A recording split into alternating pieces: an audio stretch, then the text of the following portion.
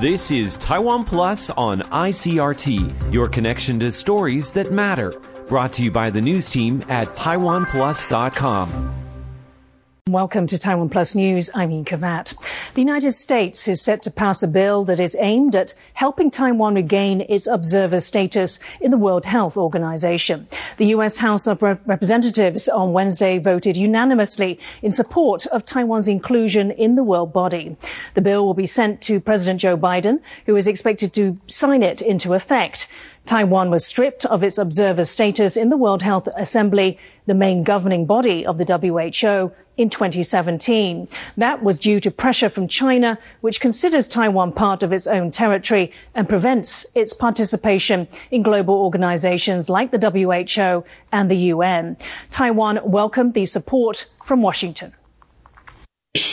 那外交部我们跟卫福部呢，我们会全力的这个争取我方的这个参与 WHA， 那相关的这个筹备工作我方也已经展开了我们积极的稳健的推案当中，那持续的跟我们的不论是友邦或是理念相近国家，我们都紧密的沟通的这个协调，我们希望能够凝聚最大的一个国际共识跟国际的支持度，来积极的稳健的这个推案我们也感谢各方给我们的这个支持。Taiwan's stock market closed up nearly 1% on Thursday, erasing some losses from a nerve-wracking second quarter.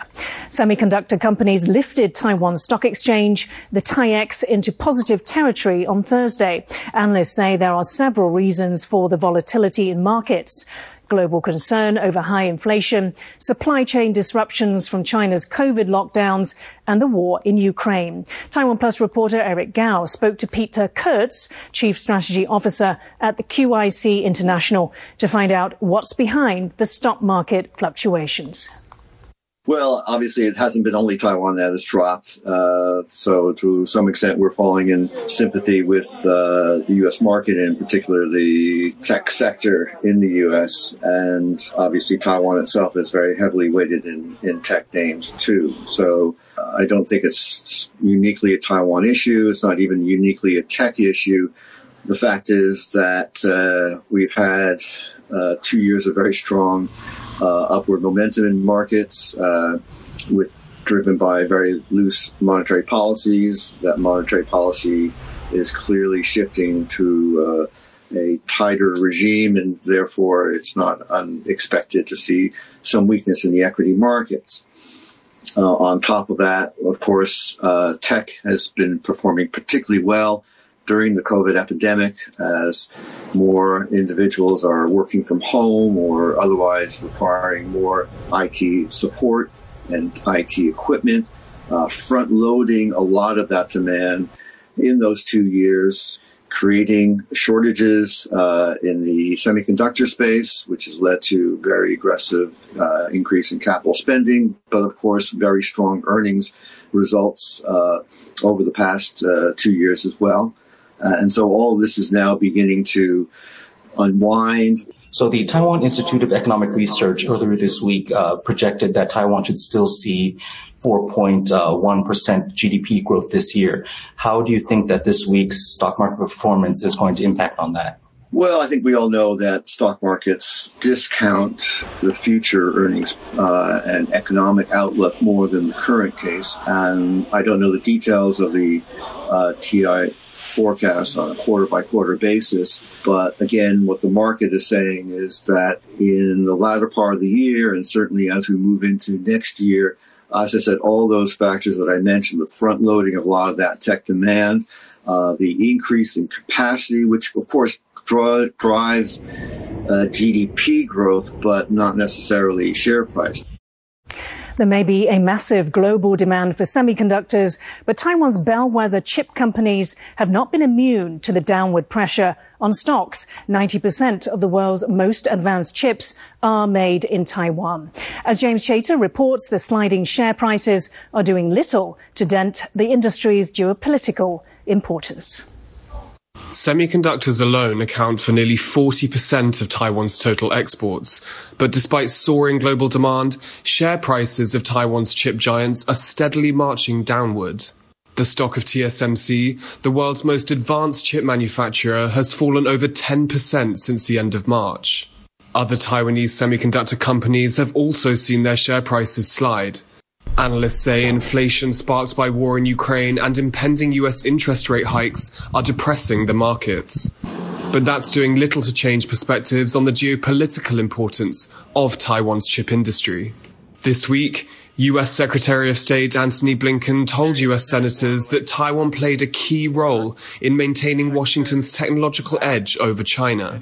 We are taking very significant steps with Taiwan, with Japan, with the Netherlands, which is critical to this, and a few other countries to make sure that when it comes to the highest end semiconductors, they are not transferred to China, or China does not have the get the technology to manufacture them. Taiwan is integral to that. Semiconductors are used in a vast array of products, from phones to fighter jets, and over 90% of the world's most advanced chips are produced here.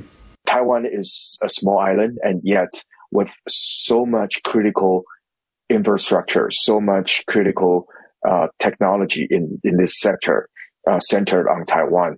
So you must be very careful when we navigate through the very muddy situations in the global geopolitics.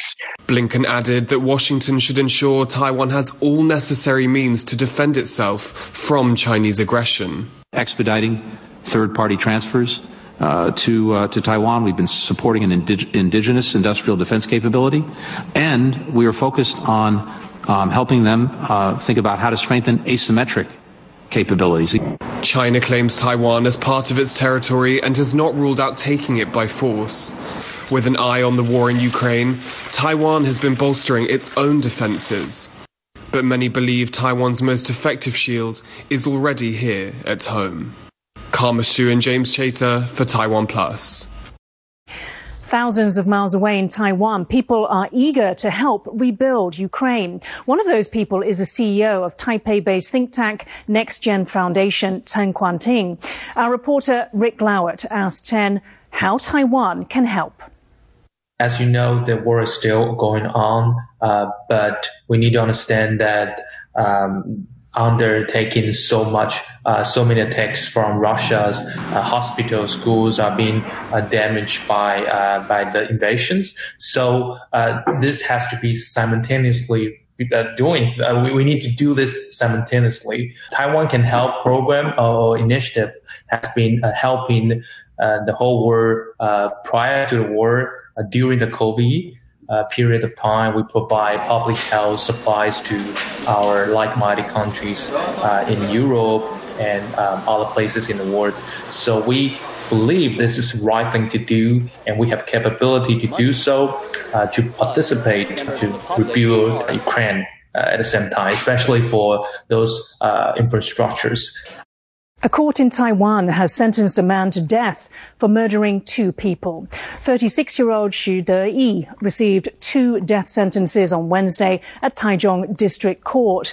That's for his role in 2 deaths, one of which dates back to 2017. One of the victims was the 16-year-old girlfriend of one of his associates. The other, a man who testified against him in a land dispute. He buried both bodies in plastic drums. 6 others who participated in the murders have also been sentenced, and a 7th is still being tried in juvenile court. Local infections in Taiwan have broken through the 10,000 daily case count for the first time since the pandemic began. But Taiwan's government is pushing ahead with its policy of minimizing disruptions. Their focus is now turning to testing and using technology for social distancing. Residents will be able to use their ID to secure a pack of 5 tests a week. The QR code contract tracing system, in use since last year, is also being scrapped. Authorities are instead urging people to download a social distancing app that will notify users if they have contact with a confirmed case. In Beijing, a very different approach to COVID. The streets of China's capital city are empty after just 50 cases were reported there on Wednesday. Millions of people have been tested in a mass drive over the past week. That's in an effort to contain the spread. Authorities have shut universities, entertainment venues, residential compounds, schools, and tourist sites. The government is trying to prevent a Shanghai-style outbreak, which has resulted in some 25 million people shut in their homes for weeks. A number of cities across the country are under lockdown in line with China's zero COVID policy. Thank you for watching Taiwan Plus News. I'm Ian Kavat. For more stories from Taiwan and around the world, please download the Taiwan Plus app. Stay safe and see you next time. Thanks for listening to Taiwan Plus on ICRT. For more great stories from Taiwan and around the world, visit taiwanplus.com.